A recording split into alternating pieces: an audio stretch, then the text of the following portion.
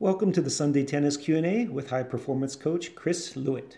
Chris Lewitt is internationally respected author and educator and is regarded as one of the leading junior development coaches in the world. Join Chris weekly for the most intelligent tennis talk show on the planet as Chris answers questions from his audience around the world. And now, here's Chris. Hey guys, it's Chris here, Prodigy Maker Show, formerly known as the Sunday Night Q&A. I'm glad to be with you guys for our second season. This is episode 1 of our second season of the show. And we do this show every Sunday night at 9:45 p.m.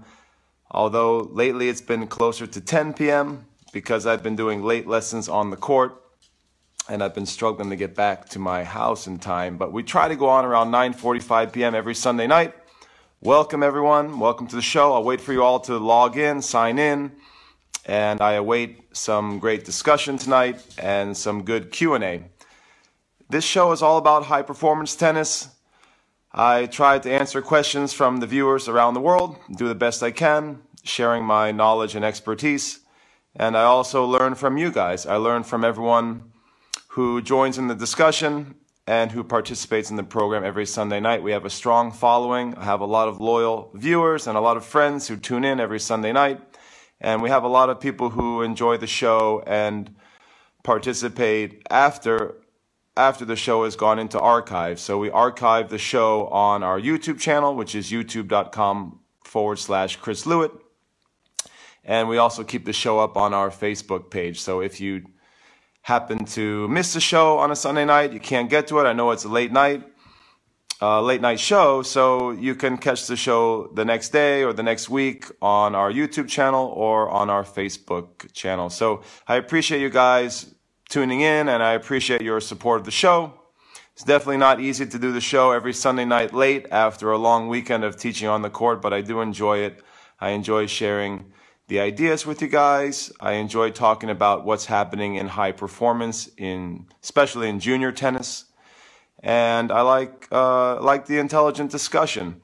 I think that there's very few shows that are covering specifically high performance and technical training. So that's one of, those are my areas of expertise: high performance junior training and technical training. I'm a hardware coach. I love building the hardware of especially young kids, so that's sort of my favorite area of discussion. And I also just like to talk tennis in general, the state of the game, and what we can do to improve the game. And I enjoy meeting new people from around the world and learning and sharing my ideas about junior tennis training, especially like helping kids. I work with a lot of families remotely now. We have an online school at clta.teachable.com. Our online academy is clta.teachable.com, and you can train with me from anywhere in the world now. And I have players who are joining me from all over the US and also internationally to have me help with their game. I help their parents, and sometimes I help the players directly in a remote capacity. So I have my crew here in New York, strong following in the New York City area, which is where I coach year-round, and in the northeast of the United States here. And I have more and more players and families joining me from around the world through my online school, and that's really cool. I think that's one of the incredible things about the internet and the way technology is evolving nowadays, is that coaches can reach out to an audience from far, far away, and can make a difference in the lives of not just the families and kids around them in their locality. Coaches can reach all over the world now and share ideas and help kids. That's my main goal in life, is to help kids develop their tennis, obviously, but also to become better human beings, which is what the sport of tennis allows. It's a great character builder. I would like to introduce my co-host, Sammy. Some of you may know him if you're regulars of the program. Sammy, come here. Want to say hi? Sammy he's our academy dog. Say hi to everyone. Hi. Oh, what do you want? You want to go rest on the couch? I think he's asking to rest on the couch. I better let him do that. You want to go do that? What do you see? You want to go couch? You going couch? Here he goes, guys. Here he goes. All right, you rest here. I'll do the show.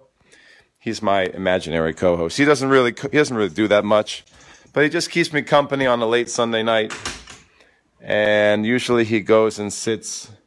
I don't know if you can see that. He goes, takes a nap on the couch while I do all the heavy lifting here. So I'd like to get into the show as soon as we can, have a good talk about the state of the game. One of the topics for tonight is what is wrong with tennis, at not just at the pro level, but at the junior level, and what we can do to improve it. I have a lot of ideas on that I've written about. I do a lot of writing. I'm an author, and I publish a lot of articles in the tennis industry, so I have some thoughts about that. And what else is on the agenda? I wanted to talk a little bit about technique. If any of you guys have any technical questions, I'd love to dig into it. I wanted to talk about jumping on the serve. I believe that we should teach kids to jump on the serve, so that's a major technical thrust that I've been focusing on with my students over the last few years, and I think it's just a no-brainer. We can talk about that a little bit, or any other, technical questions, hardware building questions. I love that. And I think we should also delve into this idea that clay court training doesn't require grinding and suffering and consistency. So that's another area that I wanted to discuss, sort of the idea that maybe you've been seeing some of the advertisements going around for the course on clay court strategy, and some of the advertisements online have been claiming that the game has changed, the game is different now, the clay court game is different, that we don't need to focus on grinding and consistency anymore, and I think that's just a bunch of baloney. It's a bunch of shuck and jive, as I like to say, and I hope that all of you, especially my smart listeners and viewers, are not buying into that hype that clay court training should dramatically change from years past. And it may be true that some of the rally length is getting shorter at the pro level, but that doesn't mean that we need to change completely our training paradigms or our training methodology. So I hope you guys aren't falling for that hype. If you have any questions about that, please let me know. I mentioned listeners because this show is a live show that you can view on Facebook every Sunday night, but it's also a podcast now. I'm very, very excited that Prodigy Maker Show is going to all the podcast platforms now, which is iTunes and Google Play and pretty much every platform available. We do SoundCloud and all the big ones. I think we're on all the major platforms. So if you have a favorite podcasting platform, please check into the show. We have all of season 1 available. I think we have 17 episodes from season 1 with intelligent high-performance tennis talk. And now we're starting season 2. And we'll try to do about 15 or 20 episodes in season 2. And we'll continue like that. So, guys, please check out the archives of our shows on your favorite podcasting platform. All right, I will hang in here and wait for all of our fans and viewers to sign in and maybe throw up a comment. I'll wait for the first comment or question of the night. It will go through some waves here. Thank you guys so much for tuning in and waving. We've got a bunch of waves already on the board. Esther Forster is my Facebook friend. Thank you for waving. Rosario Escolar Retuerta is watching, another regular of the program. Thank you. Appreciate you guys for tuning in. I know it's a late Sunday night, and I appreciate all the support of the show. Han Tan Nguyen is waving. Thank you, Han. Han is a regular on the program. Naeem Azar is watching. Thank you, Naeem. Thanks for waving. Donnie Levitt is waving. Donnie waves every night, every Sunday night. Thank you, amigo. Appreciate it. Corey Stella is watching. What's up, Corey? Corey's a friend of mine and a good tennis player and coach. Tyrone Sparks is watching. What's up, Tyrone? Thanks for waving. Hugo Ball Green is waving. Thank you, Hugo. Hugo is my assistant coach training with me right now. He's training to be a superstar coach with me. Thank you for waving. Sammy Madison is waving. Thank you. I think Sammy is my cousin. Cool. Thank you for tuning in. I appreciate it. Carlos Carrera is a regular on the show. Thank you for waving. Brian Tennis is watching. Brian, you might be a new viewer. Thank you for tuning in. Thank you for supporting the program. Alejandro Mauricio Fuentes is watching. Thanks for the waves, guys. Andrew Chimura is waving. What's up, Andrew? How are you? Andrew is an old mentor of mine. Taught me a lot back in the day, and now he's a leader in the tennis industry, Andrew. Very impressive what you've been doing with your business. Grand Slam Tennis Stores. I'll give it a shout out. Guys, if you need a tennis vacation, you got to talk to Andrew at Grand Slam Tennis Stores. He's the man. He's doing a great job. Ariel Ferrari is watching. Thanks for waving. Appreciate all the friends tuning in. Guys, let's dig into the first 4 shots myth first. Let's just get into it. Clay court training, the first 4 shots myth. I call it a myth because it is a myth. It is a poorly constructed theory that there are some parts of it that are okay and accurate, and there are the conclusions, though, that the data is definitely showing that rally length on the Pro Tour is getting shorter.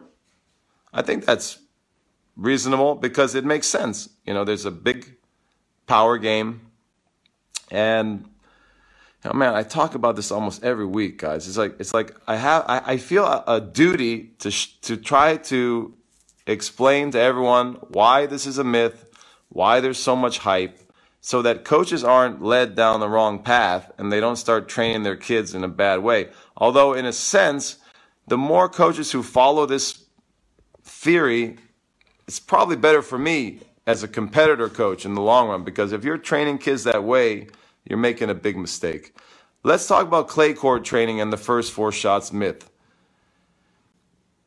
Clay court training has to be based on consistency, has to be based on building shot tolerance and control. It's been that way since God knows how long, and I don't think that's ever going to change. So, yeah, are the rally lengths on tour getting a bit shorter?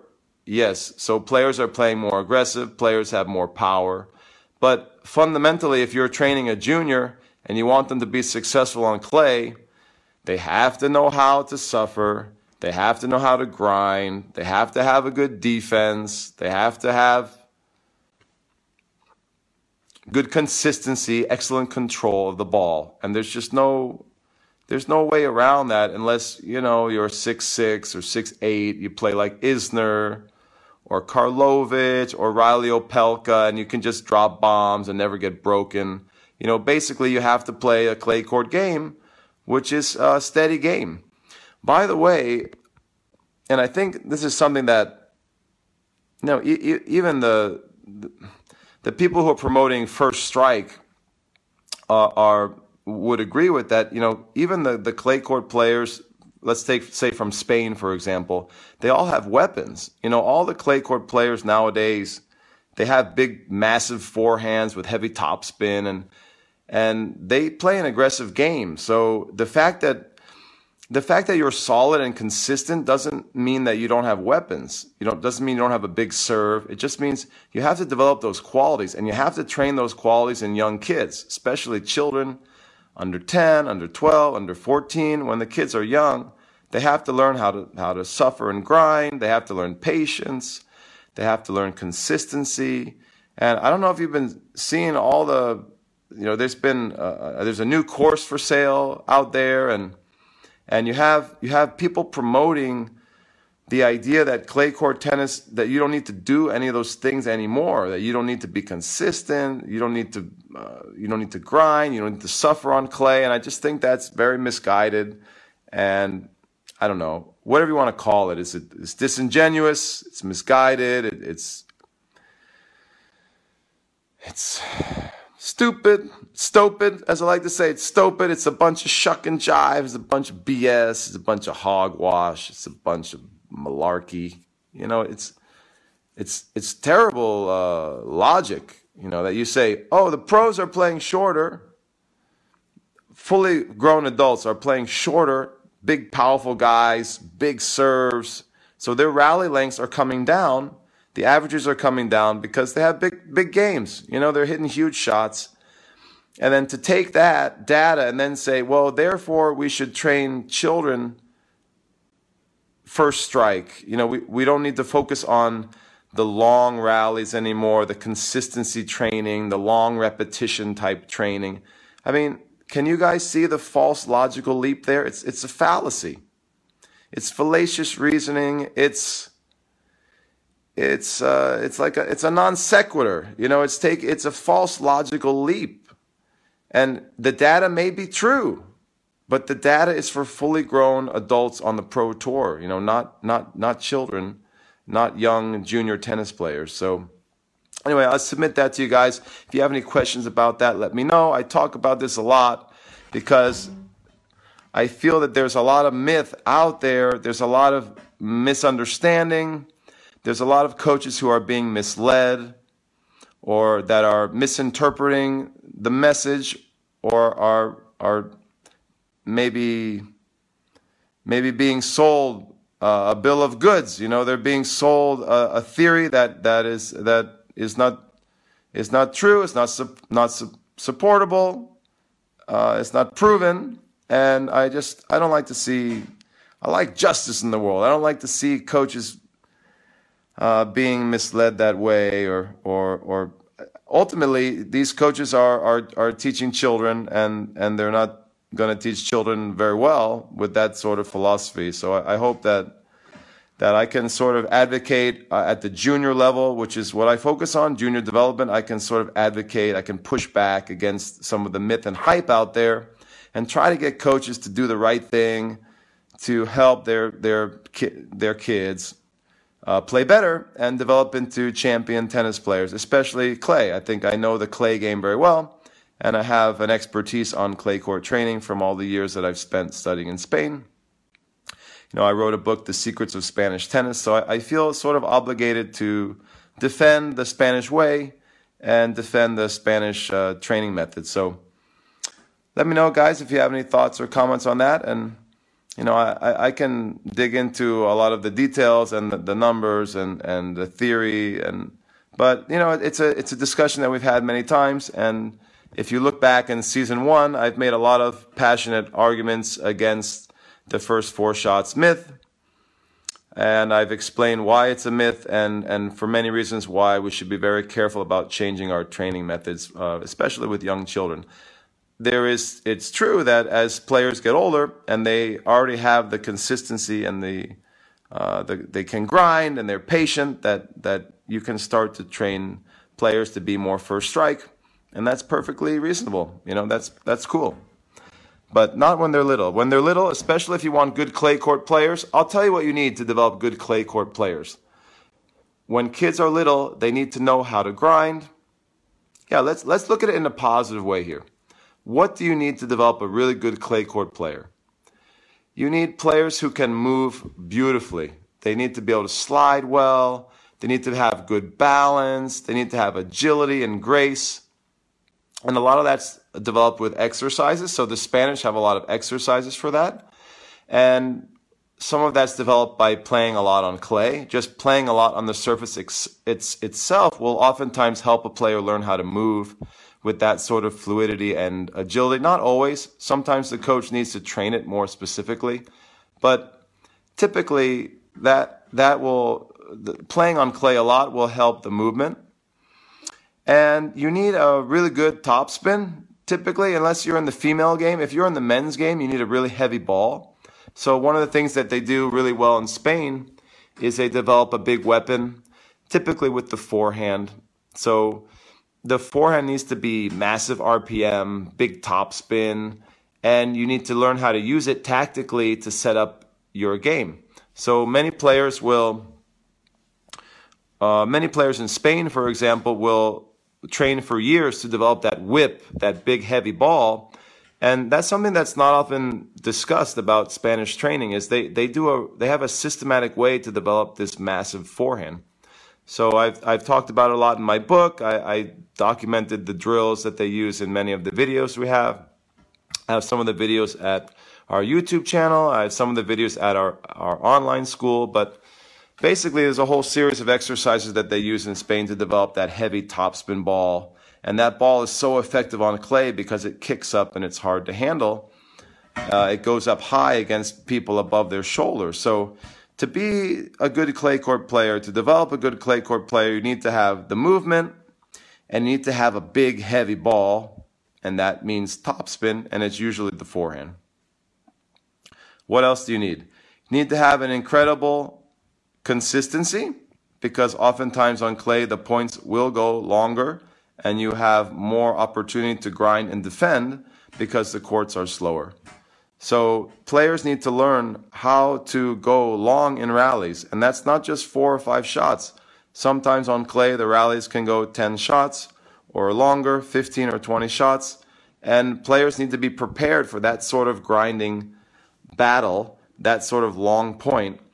And if you don't train that in a young player, they're not going to learn that. They're going to be impatient and they're not going to have confidence as the point progresses. So, what else do you need to play really well on clay? You need stamina. And one of the best ways to build stamina is through long, repetitious drills. One of the aspects in Spain that I found fascinating when I first started traveling there was the drills go very long. And they often can go 20 balls or 30 balls or even sometimes up to 100 balls or longer without a rest. And what that does is it builds tremendous muscular endurance and aerobic capacity for the players there. And I think that's really critical, that you have stamina, you have endurance to last. Clay court matches can last a long time and the points can go very long. Now, they may not go as long as frequently as some of the shorter points when you factor in serve and return and early mistakes and early winners. But there are many points on clay that can go very long. It becomes a war of attrition, and you've got to have that stamina aspect. So you have to be a great mover. You have to have stamina on clay. You have to have a big, heavy topspin ball. And that's not so easy to do. A lot of players don't have great topspin. Hey, sweetie. Have a good night. It's my daughter, Sky. Want to say hi to everyone? Say hello. We're talking about Spanish tennis. Say hi. Oh, fun. Huh? Oh, I don't see you here. Oh, say hi. Hi. Give me a hug. How was your studies today? I didn't do studies today. Oh, no, you took the day off? Yeah, but I'm going to do a lot tomorrow because I finished my homework and you're home, so... Oh, I'll help you study. I took Easter off, but I'll do a lot of studying with you tomorrow. I'm looking forward to it. Okay, great. Guys, this is my daughter, Sky. She's a superstar. She's a super wrestler, and she's also a super speller, and we're going to the National Spelling Bee in about a month, so we have a lot of studying to do. Mm-hmm. We're working hard. We have to be disciplined. Yeah. Am I a good spelling bee coach? Most of the time. Most of the time. I think I'm a good coach. Maybe I'm a little too tough sometimes. Most of the time you're a good coach. Thank you. Thank you very much. I have you guys didn't know I have other coaching skills besides just tennis. I got spelling. I'm coaching. I would say maybe like 80% of the time. 80%? Yeah. That's pretty good. Yeah. Thank you. Thank you for that endorsement. A ringing endorsement. Okay. So I am also, you guys may not realize this, but I'm also a very good running coach to my son. You should thank me. I'm doing the cat litter without you. Oh, thank you very much. I'm coaching my son in cross country right now, and I'm coaching my daughter in a little bit in wrestling, and we're doing a lot of spelling bee studies right now. So a little glimpse into my life here. And where was I? We're talking about clay court, how to build a great clay court player. So I mentioned the most important things: the movement, heavy topspin, consistency, good defense, and great endurance and stamina. I think, am I forgetting anything? Those are the bases. those are the basics, the fundamentals. And then, nowadays, when you get to the pro level or you get to the top college level, what do you need? You got to be able to strike. You got to be able to hit big shots. And this is what Craig O'Shaughnessy's talking about. He's saying that, the rallies are getting shorter at the top level. That's perfectly cool. I get it. I'm down with that. But you don't build that from the very beginning. From the early years, you get what I mentioned before. And then later on, you start stacking on, the big serve, the aces, the service winners, the first strike. You start adding those to a great foundation. And that's how you build a player. That's how you build a great clay court player. I promise you guys, I don't think there's a single top clay court champion who developed with the first 4 shots theory. Like no one's developed that way. They all develop grinding. They all develop with consistency. They all like Rafa. Name any top clay court guy. They all develop that way. They develop building a base of consistency and control. They develop the heavy topspin. I'm talking about the men. Sometimes the women don't have the heavy topspin, but it does help on clay too. If you remember, female like Arantxa Sanchez Vicario or Conchita Martinez, excellent clay court champions from back in the day. Even the women can play well with topspin on clay, although you have some champions who play a bit flatter style in the female game. That's changing. I predict that the future is more spin for female players, especially on clay. But, you need those fundamentals. And then if the player grows up to be huge and big and strong and serving enormously, big 130, 140 serving, and you start seeing why the rallies are getting shorter at the top level. But don't put the cart before the horse. You got to build, all those solid fundamentals before you get on to the weapons and things like that. So, that's basically my take on it. And I think you should be very wary of the hype.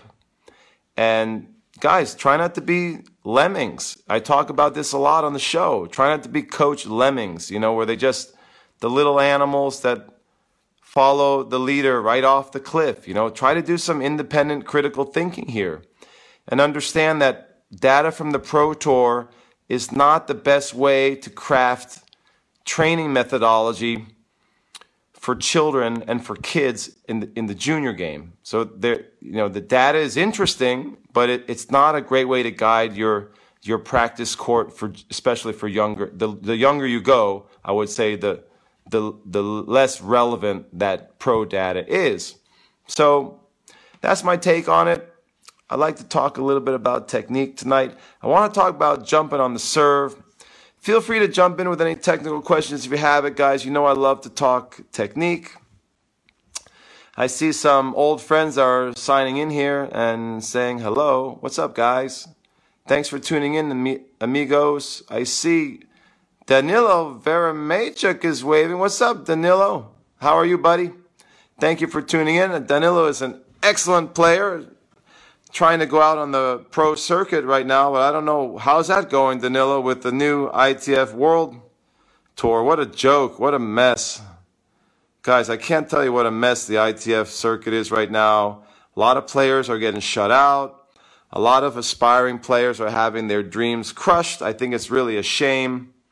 This is just an aside, but I think what the ITF has done to the professional circuit at the lower level is a travesty. It's a joke. It's a shame. It's an embarrassment. And I feel bad, very badly for all the players. I feel a lot of empathy for those guys. I played that lower level circuit, and I know that a lot of those guys, were already struggling to make it. And it's a dicey proposition. There's not a lot of money there. And the ITF just closed the door on pro tennis for so many players.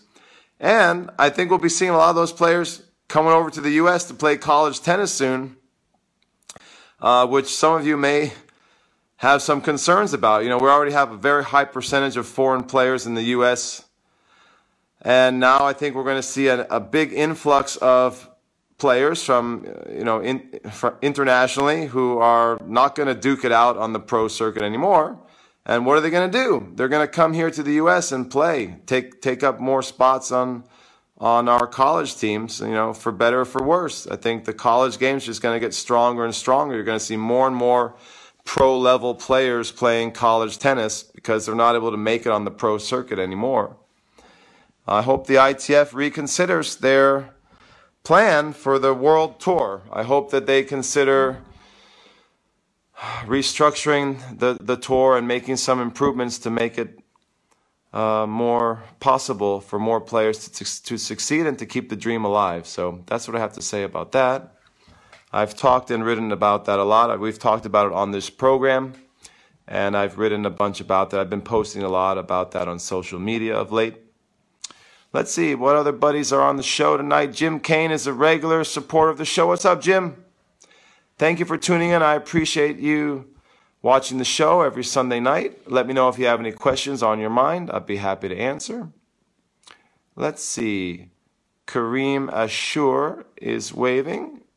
Thank you, Kareem. Thank you for tuning in. Sophia Blano is watching. Jeremy Malfay is watching. What's up, Jeremy? Jeremy's a regular of the program. Thanks for supporting the show. I appreciate you guys tuning in so late. Matthew Tanulanand is watching. I think Matthew's tuned in before. Thank you so much, amigo. Appreciate it. Alina Gaitan is waving. Alexander Surfefa is waving. Alexander, are you new to the program? Thank you for tuning in. I appreciate it. Thanks for joining the show. Jimmy Johnson is watching and waving. Jimmy, thanks for the wave. Appreciate it. Pietrek Banyas, that's my buddy Peter. Peter's tuning in every Sunday night. Thanks, Peter. Appreciate you tuning in, buddy. Mike Vasquez is waving. All right, guys. Let's get down to some business here, technical business. Okay, here's another thing that's really been bothering me is usually top coaches teach the serve very stationary, and in my opinion, that's very outdated. It's time to sort of level up the serving game, the technical teaching of the serve, and let's just move on, people. Let's just accept that teaching a static serve doesn't need to be that way. Little kids can jump. So let me just put that out there. Little kids know how to jump. I see it all the time. I have 3 kids myself. And when I go to the playground, I see lots of little kids between the age of 3 and 8, let's say, or 3 and 10 or whatever. And they're all jumping and they know how to do it. It's a playground skill. It's a fundamental athletic skill. And there's just no reason why we can't take these little guys and girls, and when they're serving, get them to load and explode. Get them to get off the ground. Get them to hop. Get them to jump. And I think it's just silly. Like, it's so taboo to say that. When I post that on social media, or if I write that in an article, I get so much backlash. I get so many coaches are like freaking out, or like, no, it has to be. The players have to be grounded. It's a disaster if they jump, or they're not physically ready, or, kids, you got to do one thing at a time. You got to teach them the stationary first, and you got to work the arms first before the legs. And I don't see it that way. I think we can build the serve from the ground up. We can get the jump, the leg drive. I love getting that leg drive. And I like teaching players dynamic balance, in midair while they're jumping. And I like working on the landing.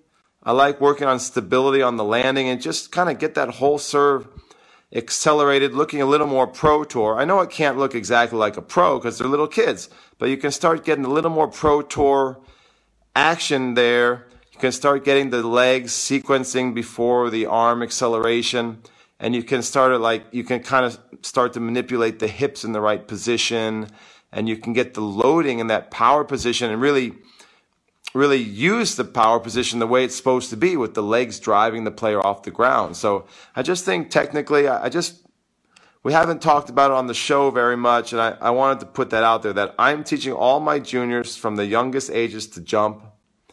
Maybe when they're little, you teach them like a hop. I don't care, whatever you want to call it. Little kids can jump. I'll take a kid 4 or 5 years old. I can get them to hop. and I'll get them to hop up into the ball, and we'll work on their driving with the legs, work on their landing. The landing is usually on the left foot, and you can work on their stability, and you can work on the technique of the landing. You can really kind of shape those little kids. You can shape their motions so that as they get older, they have the form that they're going to use at the top level in college and on the pro circuit. You can have that form already hardwired, and it saves them time later down the road. They don't have to learn all that stuff when they're like 10 plus. So I like to get everything baked in at a young age. Obviously, it is possible to develop great servers from a stationary position. You can start kids stationary and then build the legs later, but I think it's faster to do it all at once, or to do the legs first and then add the upper body. I like doing it that way. I've been doing that. I've been teaching that for a long time, and I would encourage you guys to experiment with that if you have an open mind. Some of you may be very negative and closed-minded, very rigid, but hopefully my viewers are thinking outside the box, and my listeners are willing to be creative and to sort of try to be on the cutting edge of technical coaching. And I think that's where it's at. It's just obvious to me that it's not that difficult to teach kids to jump on the serve. I don't know why it's such a taboo. I'm not sure where it comes from. Maybe some old coaching manuals that have just, sort of the habit has been there for a long time, and coaches are creatures of habit. And I can just tell you guys that I have hundreds and hundreds of juniors who I've developed, who we all started that way, with no issues. Not that big a deal, really. I'm surprised it's controversial at all. So you get a little kid, you build their trophy position, and then you tell them to get off the ground. I guess there's also sort of that myth, I'm going to call it a myth, that the pros don't think about jumping like high-level players. It's just sort of a byproduct of a good kinetic chain. I think that's kind of a myth, I think a lot of players think about exploding from their legs. They think about jumping up. I certainly do with my serve. I remind myself all the time to use my legs and get up there. And I think that's been a myth that's sort of been shopped around for a long time, that the jump, the leaving the ground is just kind of a byproduct. I'm not sure if that came from a wayward sports science article, or I don't know what happened, how that became so prevalent, but you definitely hear that a lot. And then I just think it's just old style coaching where you had everyone grounded. Ground strokes you should jump too, by the way. In my opinion, we should teach all ground strokes getting off the ground. Teach the kids with the forehand and backhand how to leave the ground, either with one foot leaving the ground on a pivot, or a mid-air spin. I call it a mid-air spin if you've seen any of my instructional videos or anything like that. You want to get the player airborne and get the hips and the shoulders spinning in midair. And I think that's a great way to teach beginners, everyone. You guys are going to maybe be shocked, but you can take a little kid, 5, 6, 7 years old. You can get them airborne. You can get their hips spinning, and you can build that parabolic swing shape that I talk about all the time. Get that nice parabolic swing shape by getting the player airborne and off the ground rather than staying grounded and being too linear. The problem that I have with grounded strokes is they create very linear swing paths. And what I'm trying to get is a circular swing path. I call it a parabolic swing shape. So, guys, let me know if you have any thoughts about that. You agree with that? Disagree with that? Come on. Tell me. Tell me if you think I'm crazy, if you think I'm cray-cray, if I'm loco, or if maybe I'm onto something. Have you guys tried that on your teaching court? Getting kids to jump, or is that just too controversial? It's too alien.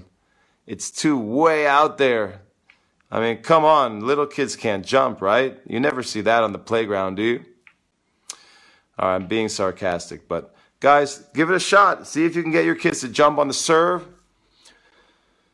Yeah, take a deep breath. Give it a shot. See if you can get kids to jump on the forehand. I've been teaching that way for many years. I have all my players jumping and leaving the ground on the forehand. It's really not that big a deal.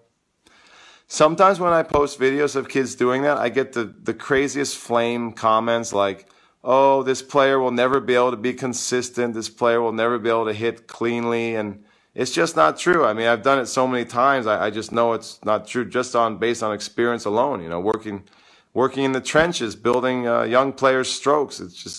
It's not that big a deal. It's easy to do. It's easy to get kids to jump. It's easy to get kids to jump, and you can work on their balance much more effectively, I think, that way than working on grounded balance. It takes so much more time to teach the grounded way and then later on introduce jumping and explosion, both on the serve and on the ground strokes. It just takes longer, in my opinion.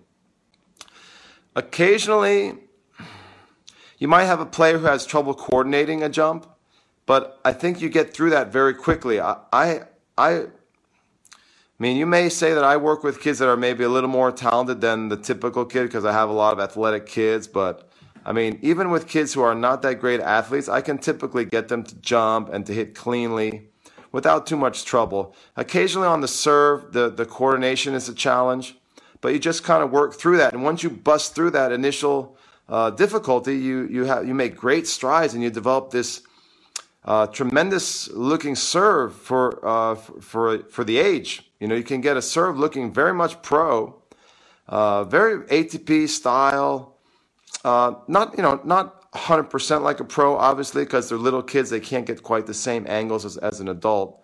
But you can get a very pro-looking little kid serve at a young age, and your job is done by 10 years old or by 11 years old. You don't have much to teach in terms of technique, and for me, that's a great advantage from a technical perspective. All right. Let's see who's tuning in here. We got La Reja Esquileta de Padel. It's my Padel friend. What's up, buddy? How are you? Thank you for waving. Thank you for supporting the show. All right. So I was talking about the game of tennis. And here's a little story from the week. So I went to one of my players' junior tournaments Friday night. And he's a pretty good player. Here in New York, it would be like a level 1B player. So he's got a pretty good ranking. And so we go to this really popular club in New York. And we're in this big bubble. And there's nowhere to sit. And all the parents are there just scratching their heads like they paid good money to bring their child to a junior tournament, right? And we're all just sort of standing there. So for an hour and a half or 2 hours, we all had to stand there. It was very uncomfortable. I went and stole a bench from another court for for my player's mom because I just felt so bad for her because she was just standing there and she was getting tired. And I'm like, it's like the Spanish way with me. Like, I'll just suffer and I'll be like, no, I'm not going to sit. I'm going to do 2 hours standing watching my player, and I'm going to sit here and I'm going to stand here and suffer and grind it out. That's the way I see it. But I felt really bad for the kid's mom because she was so tired. So I went and snagged a bench for her to sit down. But there was no good viewing. She had to sort of stand up and sit down, stand up and sit down to watch points. And all of the parents were in the same boat. And I just think it's an example of how in junior tennis, the tournament scene is so bad. It's so wrong. It doesn't cater to the consumer, to the customer, which are the families, obviously the players, but also the parents. We should be making junior tournaments such a wonderful experience for the parents that they want to come back and that they want to have the younger siblings play tennis, and that they want their child to play more and more tournaments and competitive events. And we have a major issue where a lot of kids play tennis, but they don't want to play competitive tennis. They don't want to play tournaments. And there's a number of reasons for that. But this is just like a small example from my own personal experience this week where I go to a big junior tournament, a relatively big junior tournament at a very successful club. And the tennis director there, the people in charge there never thought to make some nice seating for the parents. So that they can enjoy their child's match. To me, that's crazy. That's cray-cray. What are people thinking? How about we try to make the game and the tournament scene more palatable for parents, more enjoyable for parents and for the kids, So along the same lines, I talk about this a lot on the show, but cheating, cheating is just one of the things that ruins the sport for kids and also for parents. So I can't tell you how many stories that I have of parents who, they play their first tournament or their second tournament and they're just appalled. They're shocked that their kid gets cheated and nobody does anything about it. They're upset and they have a very bad initial experience on the tournament scene. And many times the players don't want to play tournaments anymore. They might play high school tennis or team tennis, but they won't play tournaments anymore. And the parents sometimes won't want to bring the kid back. Some families will choose a different sport. They'll just kind of gravitate away from tennis. They'll be like, no, we'll do something else. Thanks. We'll go play some soccer where they have an umpire or a referee. We'll go play basketball or baseball or some of the other big sports that tennis competes with in the U.S. And a lot of families would prefer to play that because it's better refereed. The kid's not going to have a really bad experience from cheating. Obviously, you can't win every game, but who wants to, take the weekend off and bring their kid to a tournament where they're going to get hooked and have a terrible experience due to gamesmanship? Come on, just common sense. And that's one of the major problems with junior tennis. Along the same lines, the structure of junior tennis is, in my opinion, completely out of control. The way tournaments are structured, they take too long to finish. So families have to give up their whole weekend. Tennis will never become as popular as basketball or baseball or football in the U.S. I'm speaking from a U.S. perspective, so this may be a little bit different in other countries, but tennis is never going to really blow up the way we want it to blow up if we can't get the tournament scheduling improved in the junior game. So, for example, all the major tournaments are on holidays, which I think is completely wrong, and families are forced to take major holidays off. They're forced to take their whole families to junior tournaments for the holiday weeks, and I just think that's a shame. Some families have to split up, or it's just not healthy for families because then the other siblings have to sort of tag along, and everything kind of revolves around the tennis player in the family. I don't think that's healthy for the family dynamic. And also, many families will split up. So on all the holidays where families should be spending times together, mom will take the tennis player or dad will take the tennis player, and the other members of the family will stay home or do something else. Obviously, that's not healthy for a family either.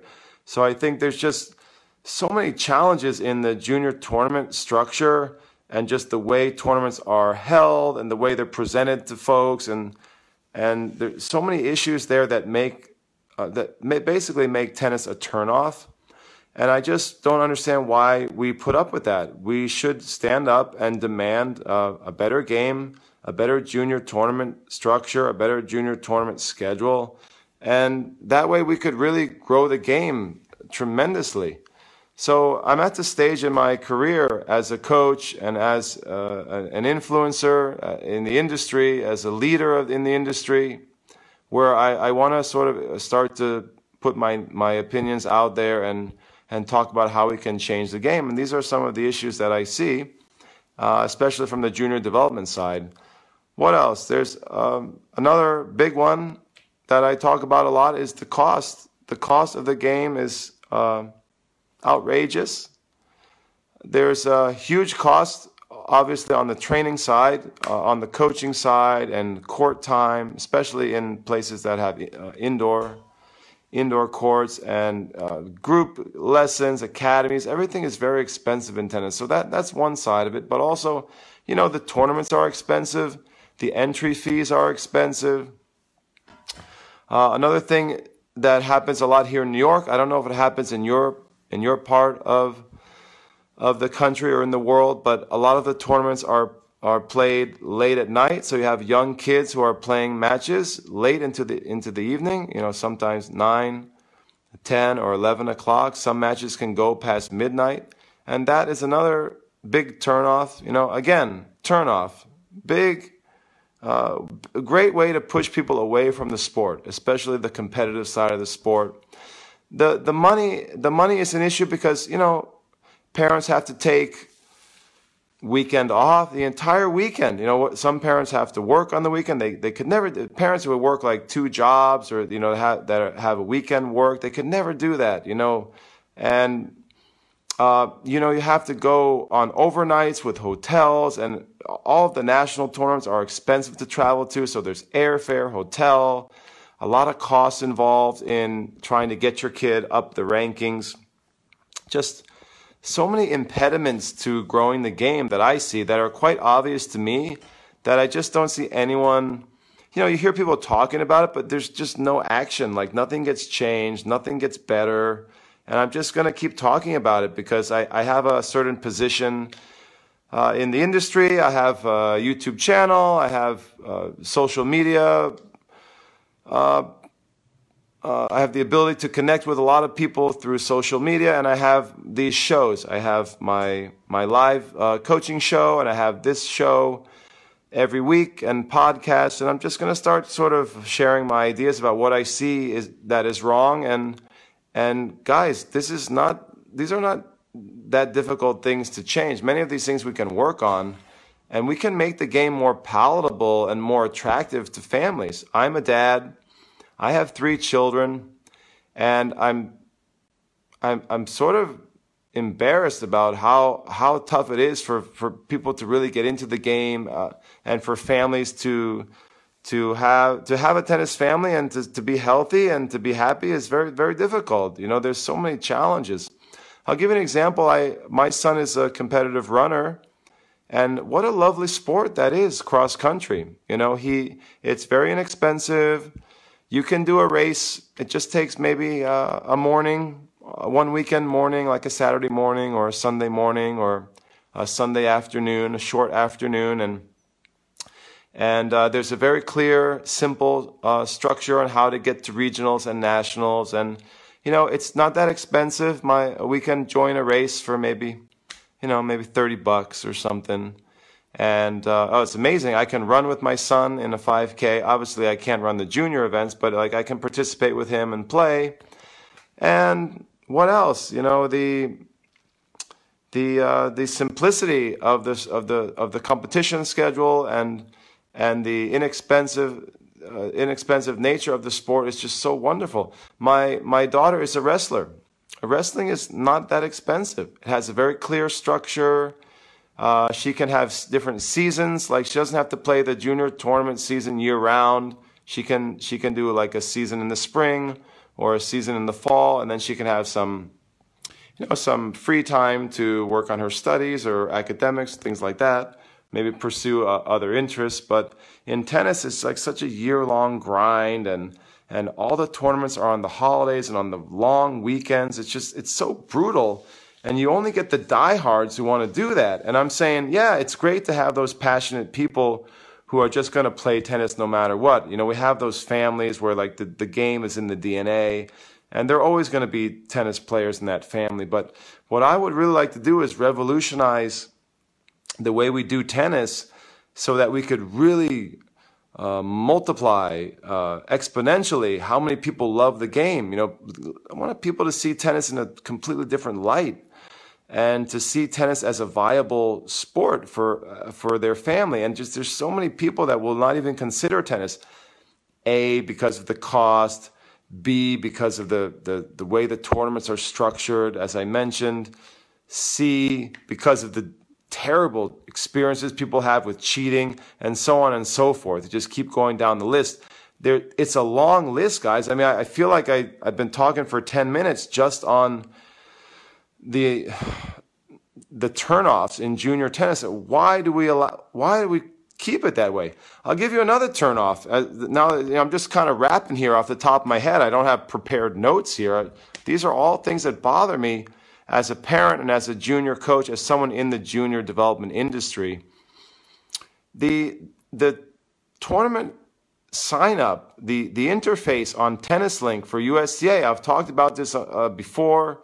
I mentioned this on a previous show. It's just so bad, I have parents who are really smart people, like lawyers and doctors, and they got PhDs, and they hate that system. Like, they can't even understand it, how to sign up for a tournament, how to find the rankings list, how the points work. Like, it's so damn complicated. Like, why can't USDA find a nice, simple interface? So something that's very user-friendly, like maybe nice, clean app interface. They have an app, but I don't think it's very good. Maybe the app's, I have to check the new app. Maybe the app is improvement. But if you go to the website and you try to look at the tournament schedule, it drives me bananas. And I've been using that system for years. It's very hard to navigate, very hard to look up tournaments that you need. The search function is terrible. I mean, have they USDA ever heard of Google or Oracle or one of these big companies that do search programming? I mean, come on. I mean, it's so, like, I search like a keyword and I can't even, the system never shows the tournament that's actually there. It's like an invisible tournament that I can't find. Just very frustrating. The state of the interface, and that is one of the first interactions that parents have with the USDA junior tournament schedules. They try to, they join, they get a membership, and then they go online to try to figure the whole thing out. And it's just such a turnoff. It's so distasteful,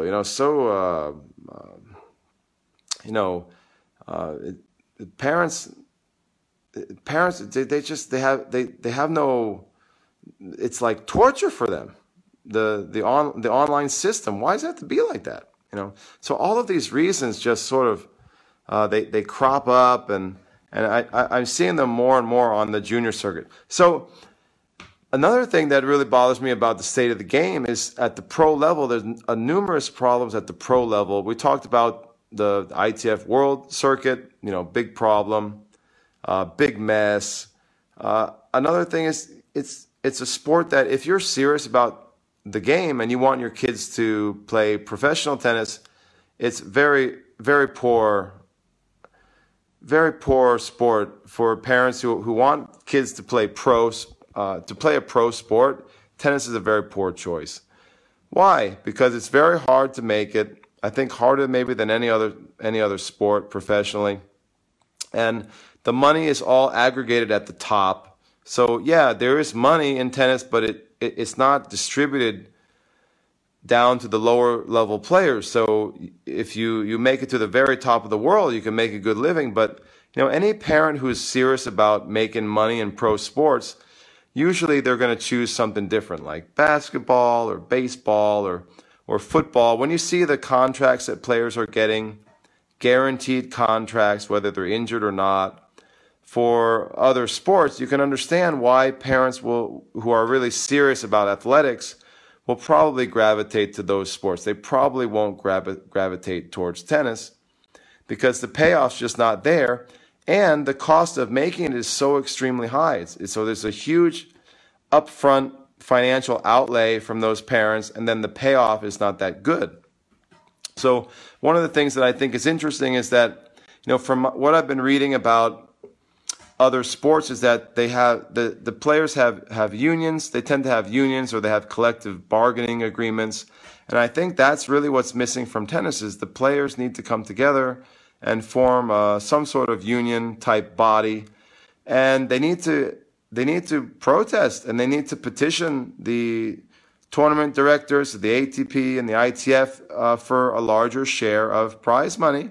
And so we can finally really dramatically change the game at the top level to make it more attractive, not only to the players who are there now, but to make it a more attractive sport for serious athletic families, for parents, basically. So parents will consider, they'll consider tennis as a viable option for their little athletic kid.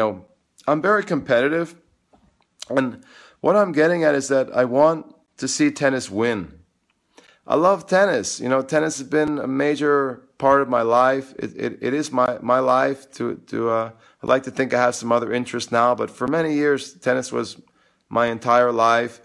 And I still have a great passion for the sport. I love playing the sport. I really love coaching children. And I would like to see the game grow. Of course, I have the ulterior motive that I want my business to do well, because tennis is my business. That's how I support my family. That's how I make a living. So I want to see the sport grow for my own financial, benefit. But at the same time, I really have a strong desire, especially now that I'm able to influence more people in the tennis industry with my writings and with my shows and things like that I want to see the game just grow. I want to see the game win. I think to myself, how can we make tennis better so it can beat baseball? How can we make tennis better so we can beat football and soccer and basketball? I'm a competitor. I've always been a competitor. I'm a very competitive person. And I would love to see tennis transform itself, to have a metamorphosis occur in the tennis industry. I talk a lot about how I think the game's too long. Sometimes I get some haters who come at me when they say, the traditionalists really don't like when I start talking about how I want to change the game, because they want to preserve the game like it's some sort of artifact, and I have a great respect for the history of the game, but at the same time, I want to win. Thanks for listening to the show. You can find archives of all Chris's shows at youtube.com/Chris Lewitt, or search Chris Lewitt on YouTube. You can watch the live video broadcast of this program weekly on Sunday nights, where you can ask questions and comment in real time on Facebook Live. Just search Chris Lewitt on Facebook to join the live show. Please share our programs with friends and join our online community. You can join Chris Lewitt's Online Tennis Academy at clta.teachable.com or visit chrislewitt.com for more info. Chris's latest published articles and additional video resources can be found at prodigymaker.com. Thanks again, and see you next time.